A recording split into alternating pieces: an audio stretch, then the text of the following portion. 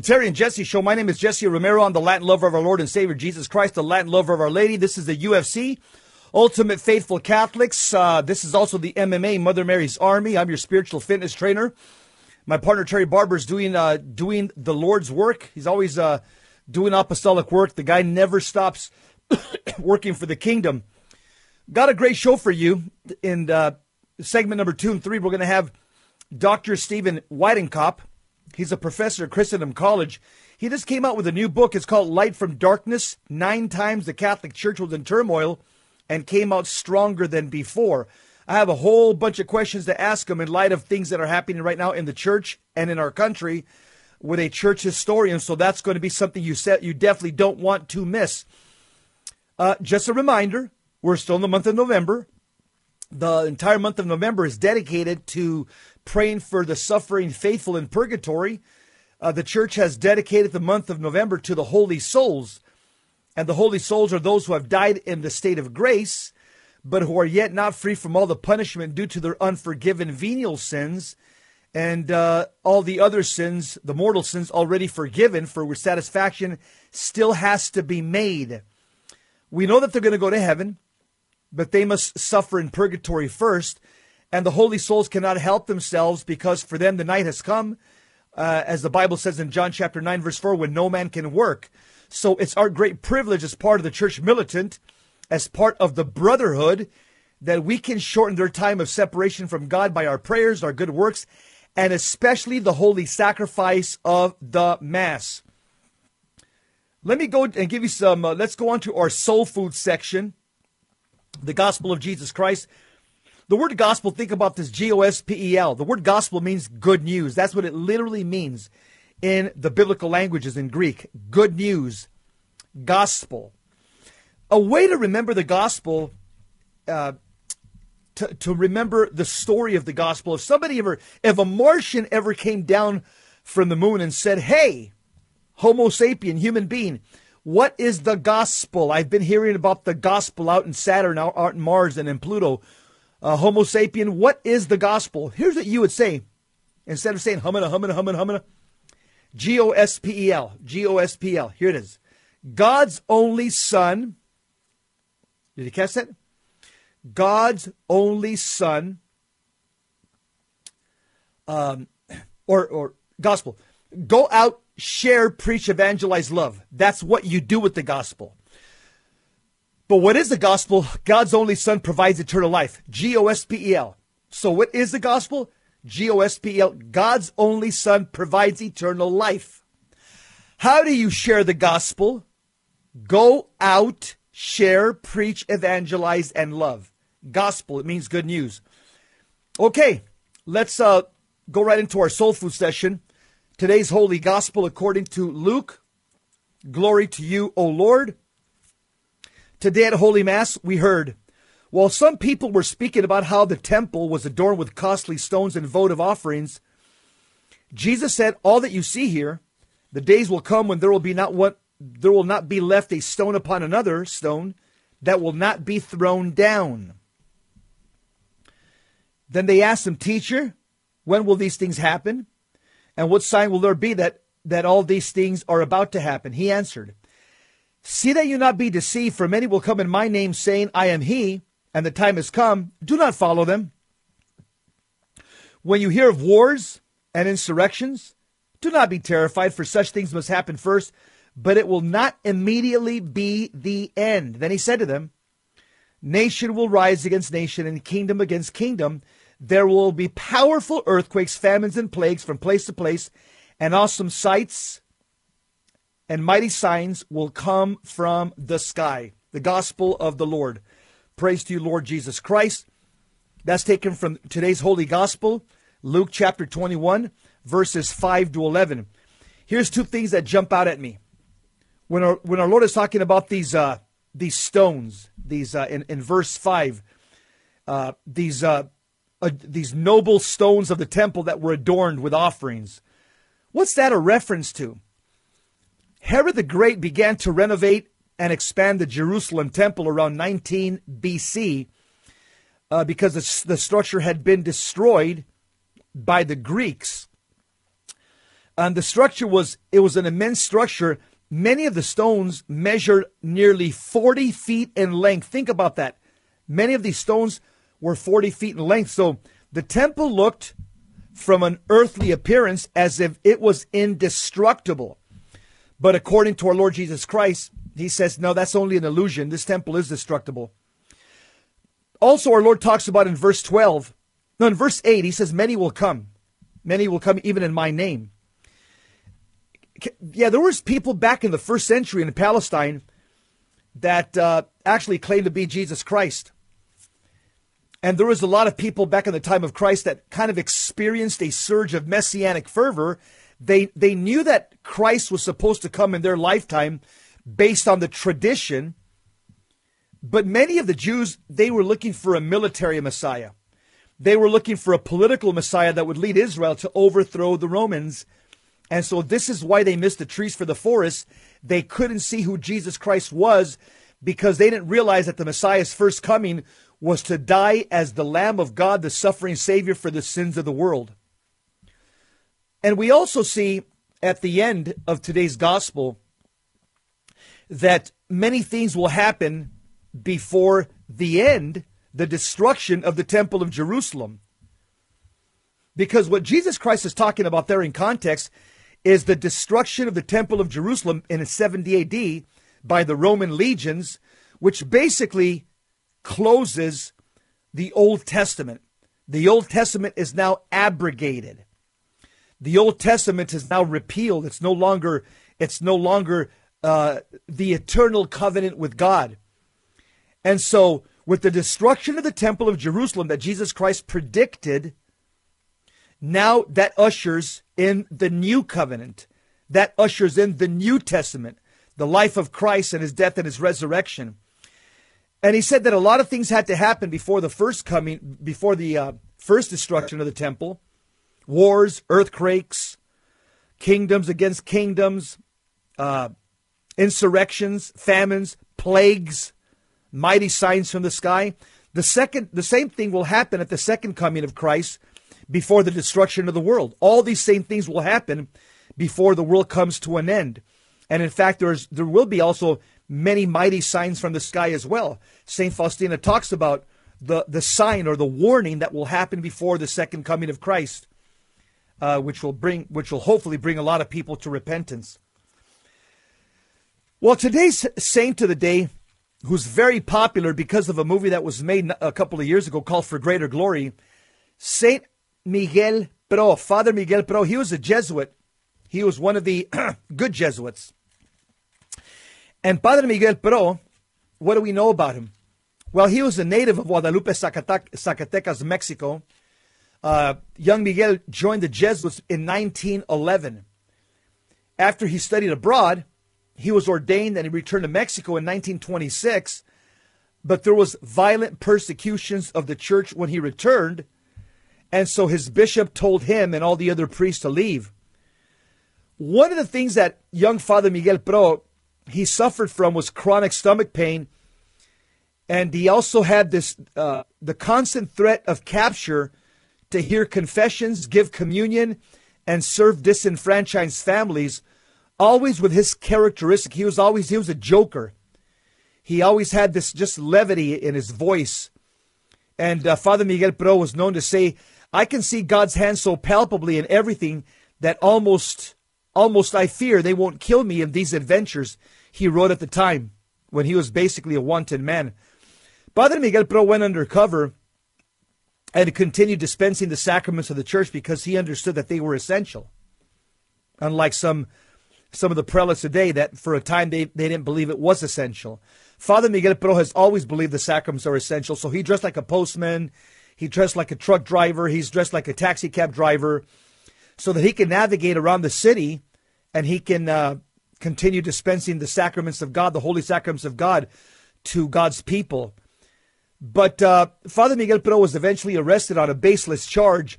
They accused him, the government accused him, the deep state in Mexico, the oligarchs in Mexico, they accused Padre Miguel Pro of masterminding a bombing plot against a politician.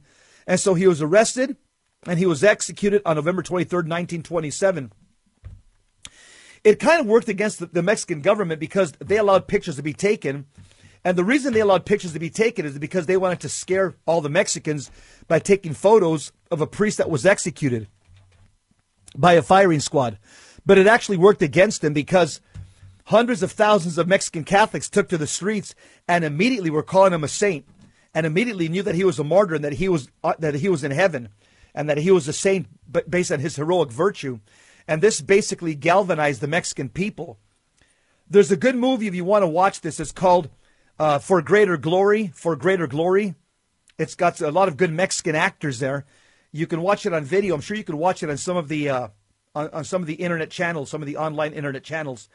But this movie's so relevant, and I'll tell you why. Because right now we're living in a time much like 100 years ago the Mexican Catholics lived, where socialism infiltrated and encircled the entire country. We're seeing the same thing here in America.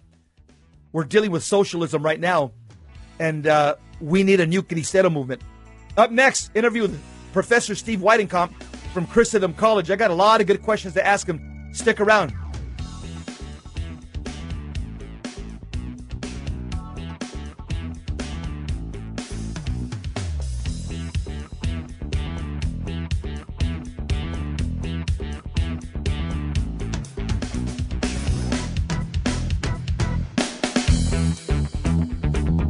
Welcome back to the Terry and Jesse Show. To join the conversation, call 888-526-2151. Now, here's Terry and Jesse. Get holy or die trying. That's our motto here at Virgin's Most Powerful Radio. This is Blue Collar Catholic Radio. We have a guest that I've been wanting to get on for a long time. His name is Steve Weidenkamp. He's a professor at Christendom College.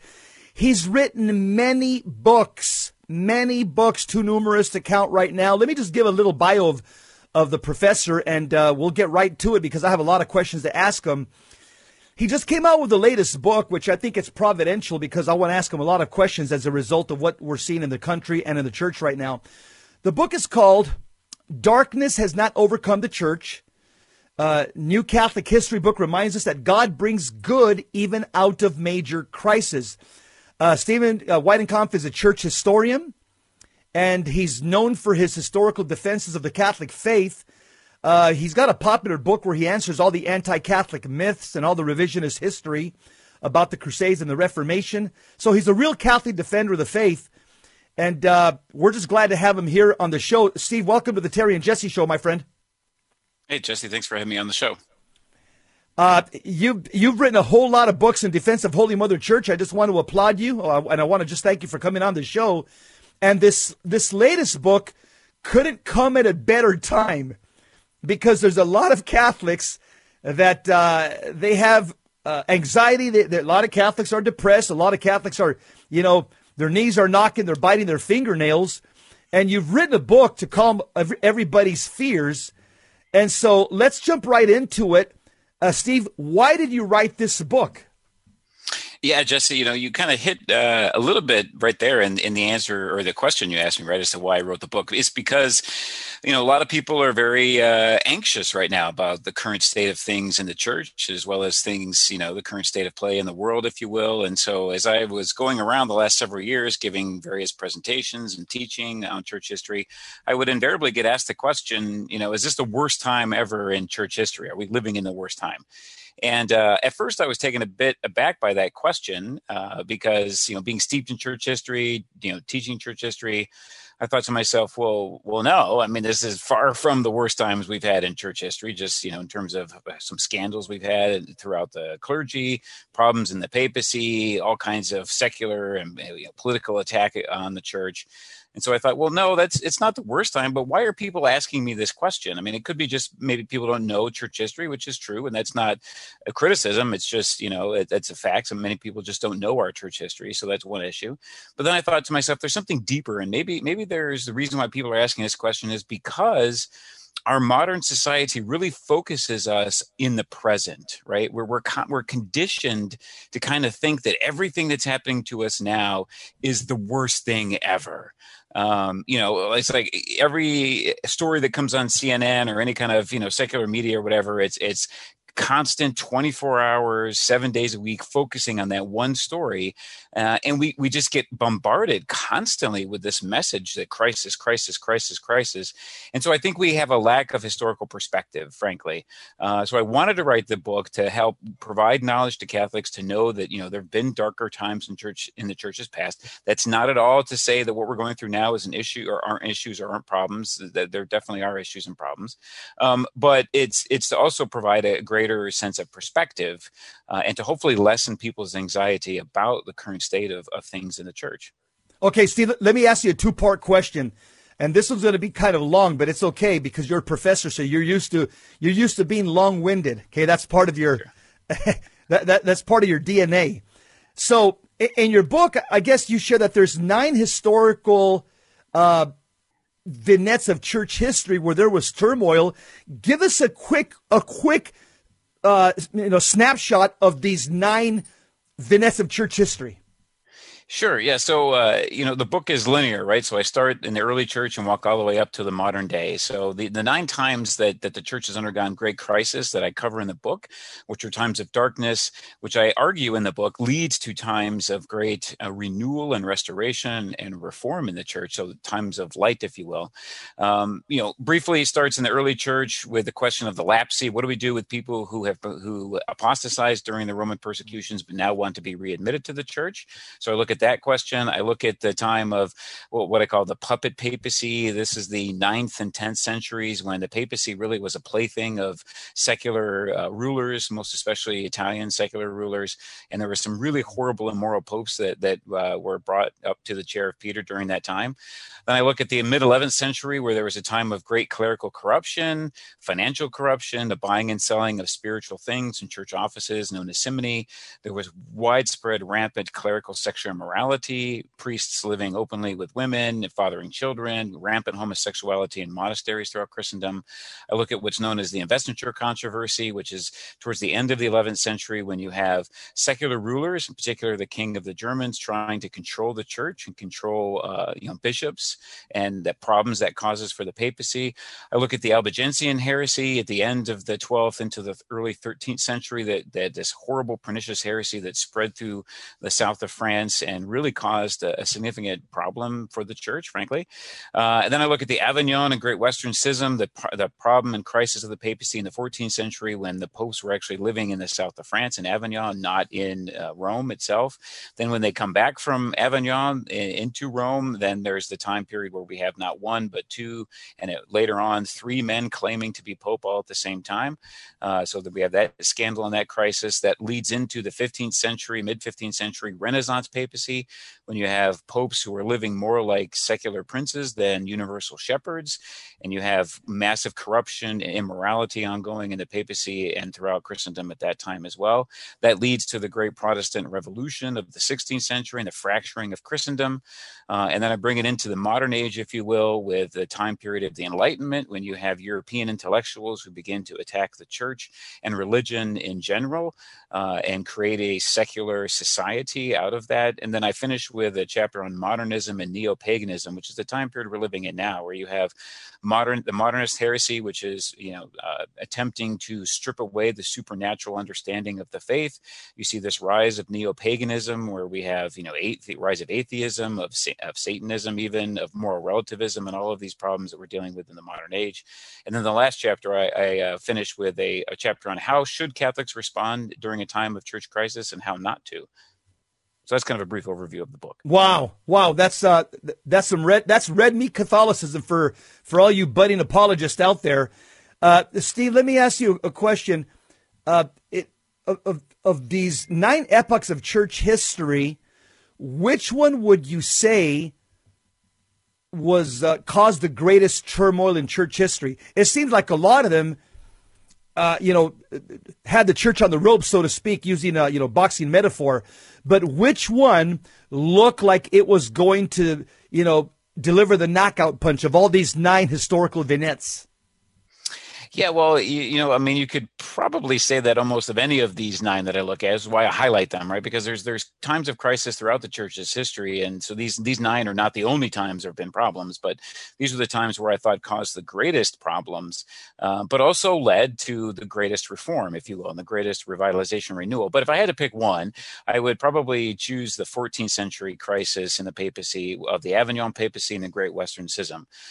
When you had for 70 years the popes living in the south of France. So a Catholic could go their entire life, from birth to death, and never know that the Pope and the Bishop of Rome was actually living in Rome, was living instead in the south of France, and how scandalous that would be as a Catholic, just, living during that time. And then once they get back, through the efforts of St. Catherine of Siena, then you have this horrible schism which erupts where, again, at one point you have three men, early in the 15th century, three men claiming to be Pope. Now, there's this period of time, many people, especially people who criticize the church, like to say, oh, you Catholics had three popes at one time. Well, that's not entirely accurate, right? There was one validly elected pope throughout that entire crisis. There were at one point two men claiming to be popes, so they were technically anti-popes. Not the first time in church history we've had an anti-pope, but if you put that together with what had happened with the popes living in the south of France for 70 years, then also the 14th century is a period of great turmoil in European history as a whole. It's the time of famine, of violence. This is also in the mid-century, the time of the Great Death, the Black Death, the Great Plague. So half of Europe's population dies during this time as well. So and that really impacts the church greatly. So that 13th century or the 14th century rather, is a really significantly difficult time. There's so many things going on that really, using your boxing metaphor, had the church, on the ropes and ready for a knockout punch, if you will. But, as Christ said, the gates of hell will not prevail against the church. And she came through that period, that century, even stronger. Amen. Steve, for somebody who's just kind of really coming back to the faith, kind of a neophyte in the faith, but they want to get a grasp of church history. They want at least a good overview. They don't want to go to school and take an academic course for a semester. Of all the books that you've written, which book would you recommend to the Catholic neophyte, the Catholic that's just coming back to their faith, but they do want a good bird's eye view of church history? Which one would you recommend that you've written? Yeah, I would definitely recommend my book called Timeless. It's just Timeless, A History of the Catholic Church. It was a book that's published by Our Sunday Visitor. It came out a couple of years ago. It is a one-volume narrative history of the 2,000 years of the church's history. So it's a bit lengthy in terms of page numbers. It's over 400 pages, if you will. But I devised that book in particular to be easily digested, if you will. So there's short sections where I cover a particular topic or a particular person. So it's a very easy book to pick up, read a section or two, put down, and then pick up later, if you will. So no, you don't feel overwhelmed. At least I hope the reader doesn't, trying to go through, with this kind of monotonous tome, if you will. I designed it that way so it would be easy for people to pick it up and learn as they go and not feel overwhelmed. And by the way, Steve, I just want to just commend you. You work at one of the most respected Catholic colleges in the country. Christendom College has a stellar reputation, and so the fact that you have anything to do with them, it speaks volumes about who you are as a Catholic. For those of you just tuning in, I'm talking to Professor Steve Weidenkopf. He's an author and a lecturer in church history at Christendom College, Graduate School of Theology. He's got a ton of books. He's a defender of Holy Mother Church. But the new one that we're talking about here and that I'm asking him questions about is called Darkness Has Not Overcome the Church. So if you're feeling depressed or down, or you got the blues, this is the book you want to pick up, because as we're going to get into the interview, he's going to show you that when you think that the church is down and out, when the church is getting pummeled against the ropes on the 15th round, the Thrilla from Manila, the church always comes back. In the promises of Christ ring true. The gates of hell shall not prevail against the church. And they haven't, and they won't. And a lot of people think, oh no, the gates of hell are prevailing right now. Knock it off.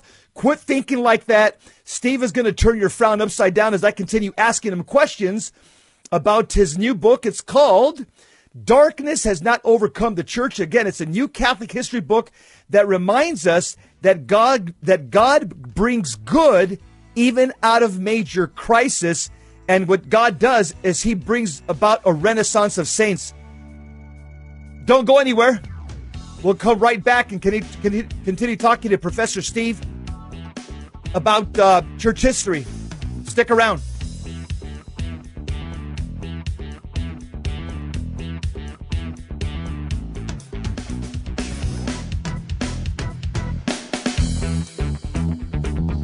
Welcome back to the Terry and Jesse Show.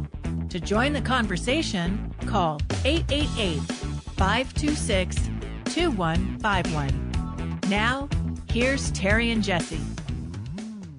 If you're feeling a little bit down, you tuned into the right place because we got Professor Steve Weidenkamp right here. He's going to turn your frown upside down with historical church facts.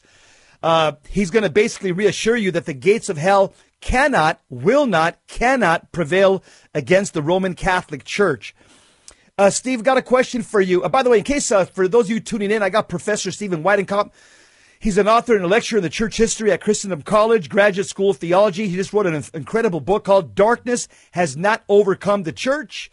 Professor, my question is, did Catholics in other eras of turmoil gone by, did they believe that the world was going to end? And also a second question, did St. Augustine believe in his time that the world was going to end?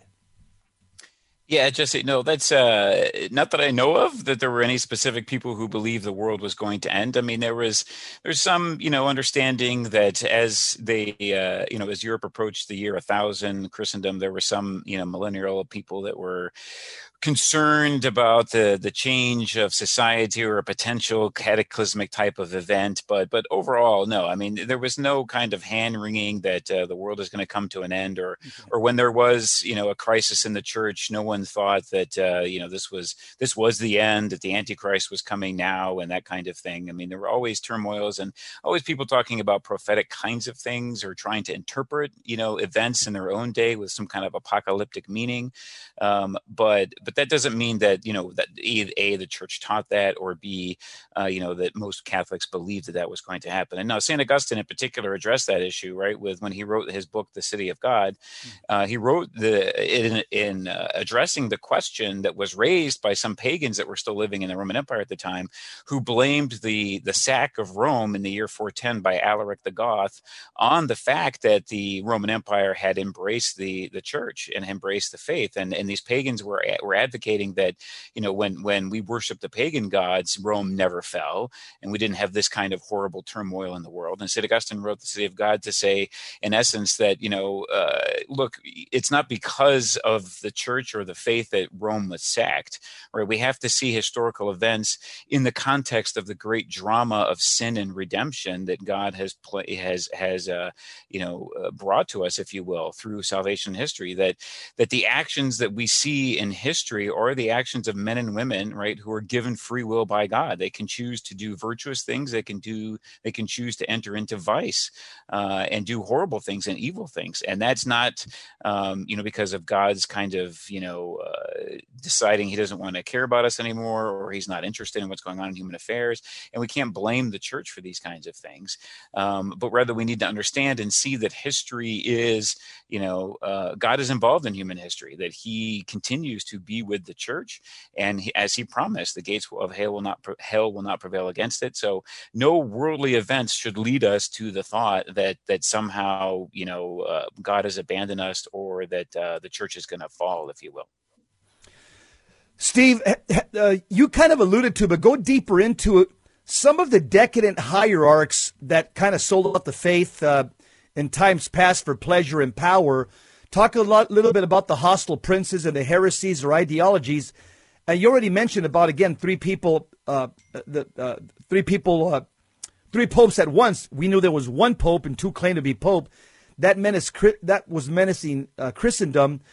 Did Luther, in particular himself, did he witness a series of decadent hierarchs in the Middle Ages that were, again, they were selling out their faith for pleasure and power and women and money and stuff? Did Luther witness some of that? And was that some of what kind of, raised his ire against the church? Or was it just simply theological arguments that he had? Or did he just suffer from scrupulosity? Or maybe all three? Yeah, Jesse, great question. I mean, in terms of Luther particularly, right? So the historical context in which he lives, right? He was born at the end of the 15th century, lives till about the middle of the 16th century. And so during his early years of life, he's living during what historians like to refer to as the Renaissance papacy. So these are 10 popes that reigned from the middle of the 15th century into the early 16th century, beginning with Nicholas V and ending with Pope Leo X.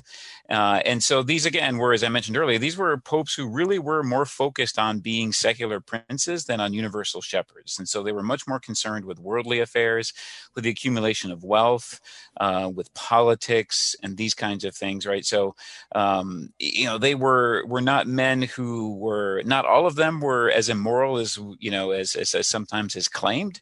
Perhaps the worst of them was Rodrigo Borgia, the Spanish Pope, who took the papal name Alexander VI, and we know for a fact that he definitively, was immoral, lived an immoral lifestyle while he was Pope. He definitely had a young mistress while he was Pope and engaged in, that kind of activity. So, obviously providing scandal and inappropriate, living, during that period of time. And so, I mean, Luther's aware of that. He's aware of these recent history of the popes during his lifetime and his early age.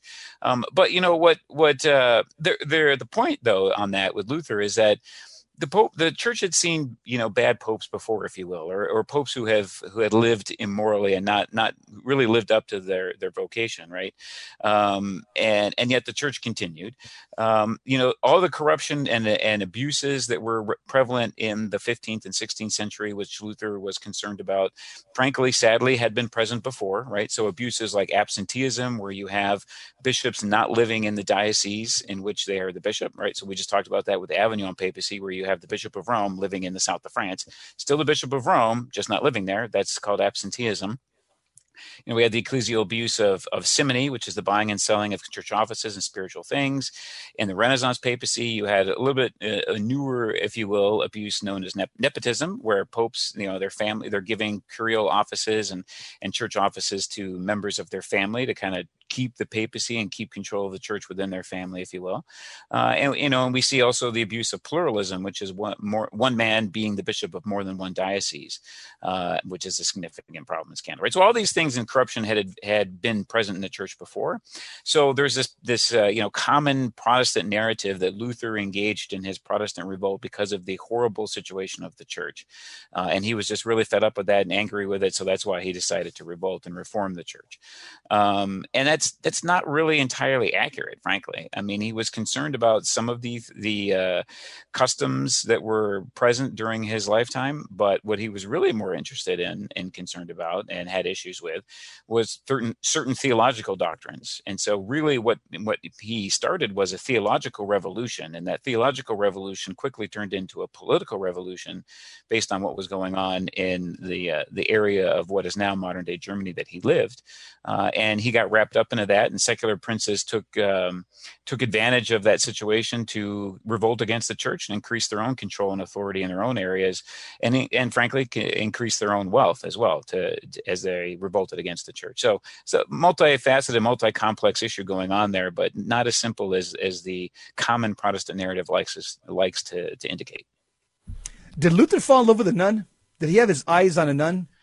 Well, later on, he did, after he had left the church, if you will, and stopped practicing his priesthood, he did marry a former nun. Catherine von Bora was her name. She was one of several nuns that he helped to escape a convent, if you will. So he wrote a treatise in 1525 called On Monastic Vows, in which he railed against the church's teaching on celibacy, where he railed against religious orders, where he thought all of that was non-biblical, and encouraged monks and nuns to leave monasteries and convents all throughout Christendom, and many did.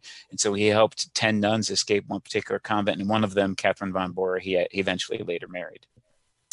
Many Catholics fall into the temptation of being very cynical, or sometimes some Catholics fall into the opposite end, kind of Pollyannish, like, nothing to see here, nothing wrong, have a great day.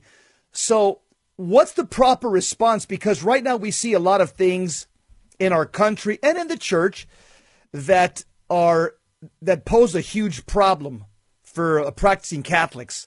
We have heartburn, if you will. And so, again, we could become cynical and just, head to the hills and say, I'm out of here, and schismatic. Or we can have this Pollyannish passivism like, hey, give me another margarita. There's nothing wrong here. Let's just, have a great day. What's the proper Catholic response to what's going on right now in our country and in the church? And both of them, again, we see Marxist infiltration, Masonic infiltration, and also homosexual LGBT, this whole ideology being pushed into the church and into our culture. What's the proper Catholic response? Well, first, Jesse, I want to say that, a proper Catholic response is it's of course fine to have another margarita. It's, you can't just stop at one necessarily, but two margaritas. Catholics are not teetotalers, so, perfectly fine. In moderation, all things in moderation, but yeah, absolutely. Another margarita is a proper response. But no, a proper response is this is what I try to provide rather in the book, right? Is as I go through, and the reason why I selected these kind of 9 crises that we've touched on is because the historical pattern, when you know your church history and you see it, what happens from these dark times is that's not the end of the story, right? That's not the story. The crisis, the turmoil, that's not the story. The rest of the story, or the real story, if you will, is God bringing light from the darkness, right? That God it's because of the crisis and because of the dark times, if you will, and because of the problems, that great renewal and reform and restoration and revitalization happen, right? So I didn't write my book simply just to say to Catholics today, yeah, we've got problems, but it was way worse before. That's not the end. That's not the real reason for my book, right? That's partly the reason is to maybe lessen our anxiety and lessen our stress and realize that there were darker times before, and we got through it, and we'll get through the dark times today too. But that's not really the end of it, right? That's not the full picture. The full picture is the dark times bring reform. So when we're in the midst of a crisis, when we're in the midst of turmoil and problems, then we know, based on our historical experience, that there will be a greater reform coming, or some form of revitalization in the future. Now, that doesn't mean... Amen. We got, I hear the music, Doctor. Hey, we're on with Dr. Steve Weidenkamp. Stick around. Good stuff. He's giving us some good ammunition. We'll be right back.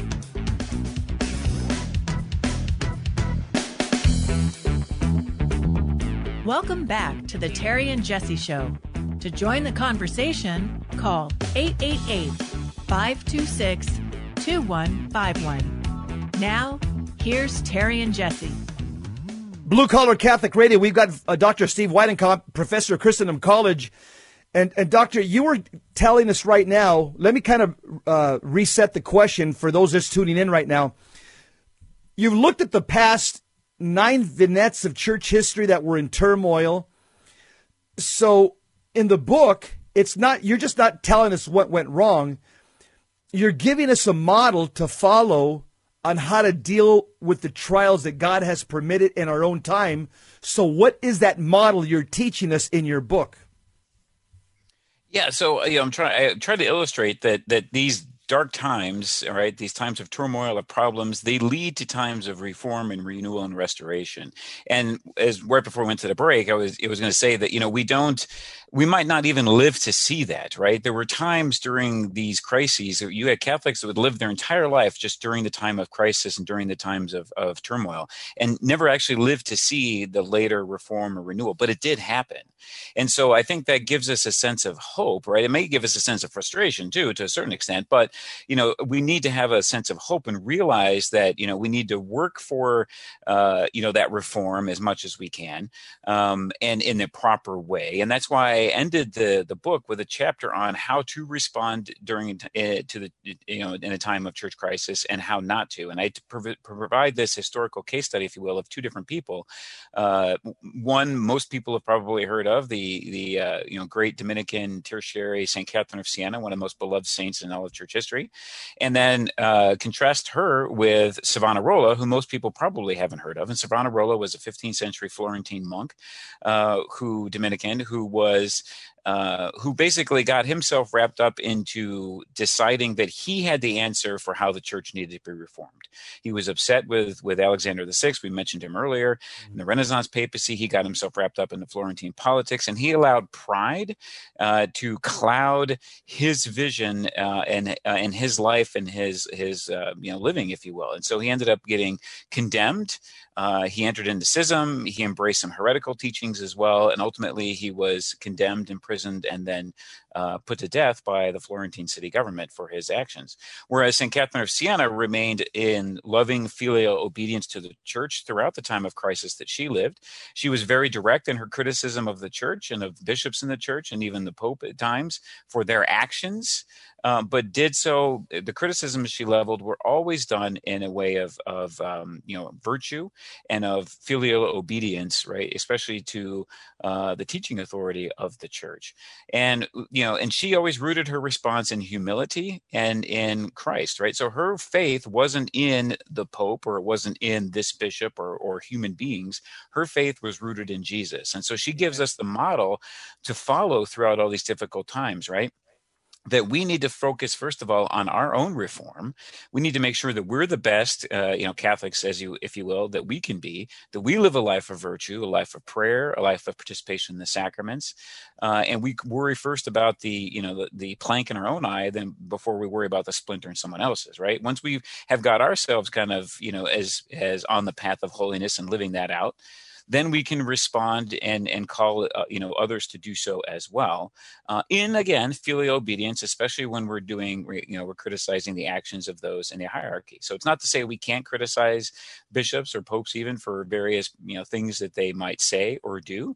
And sadly, there's been enough examples of that in the recent age of various problems within the hierarchy, whether it be the clerical sexual abuse scandal or other forms of corruption, financial corruption and things in the church in our day and age.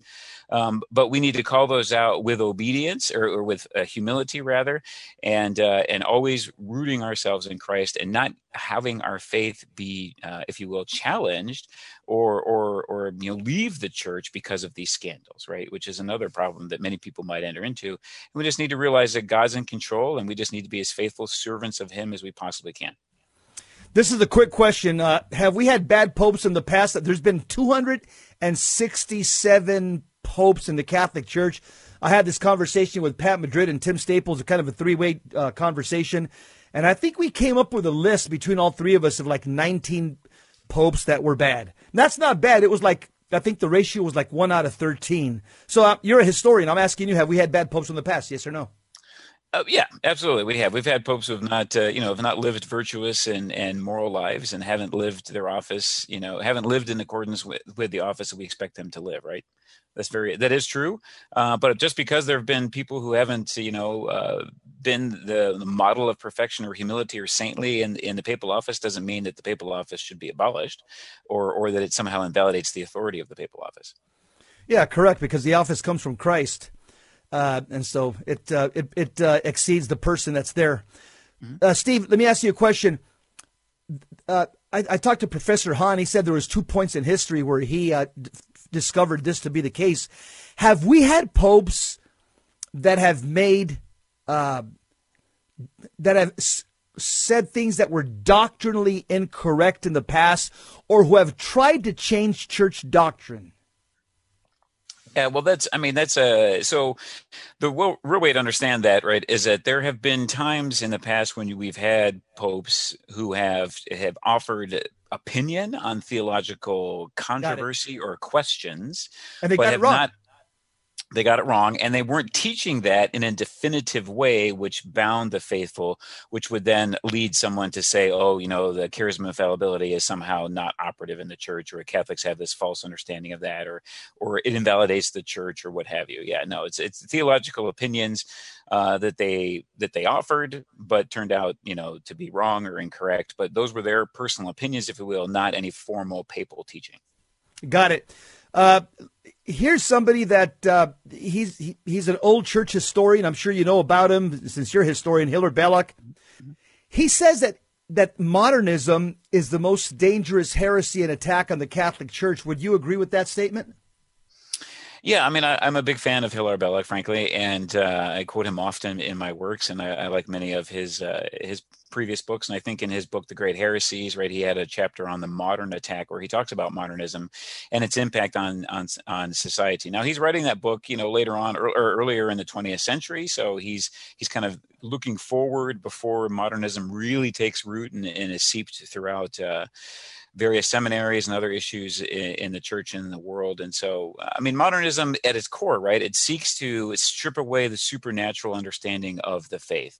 It seeks to try to explain supernatural things, miraculous things, right, with a natural explanation, and so that's obviously pernicious and it's heretical. But why it's pernicious is because what the ultimate goal of a modernist is to eradicate faith, in essence, right, to strip faith away from people. And so if we begin to think that they're nothing more than just natural explanations for supernatural things, if miracles can just be explained away, then that really, it's a watering down, if you will, of the faith, and it leads to some dangerous consequences, things like an embracing of moral relativism, right?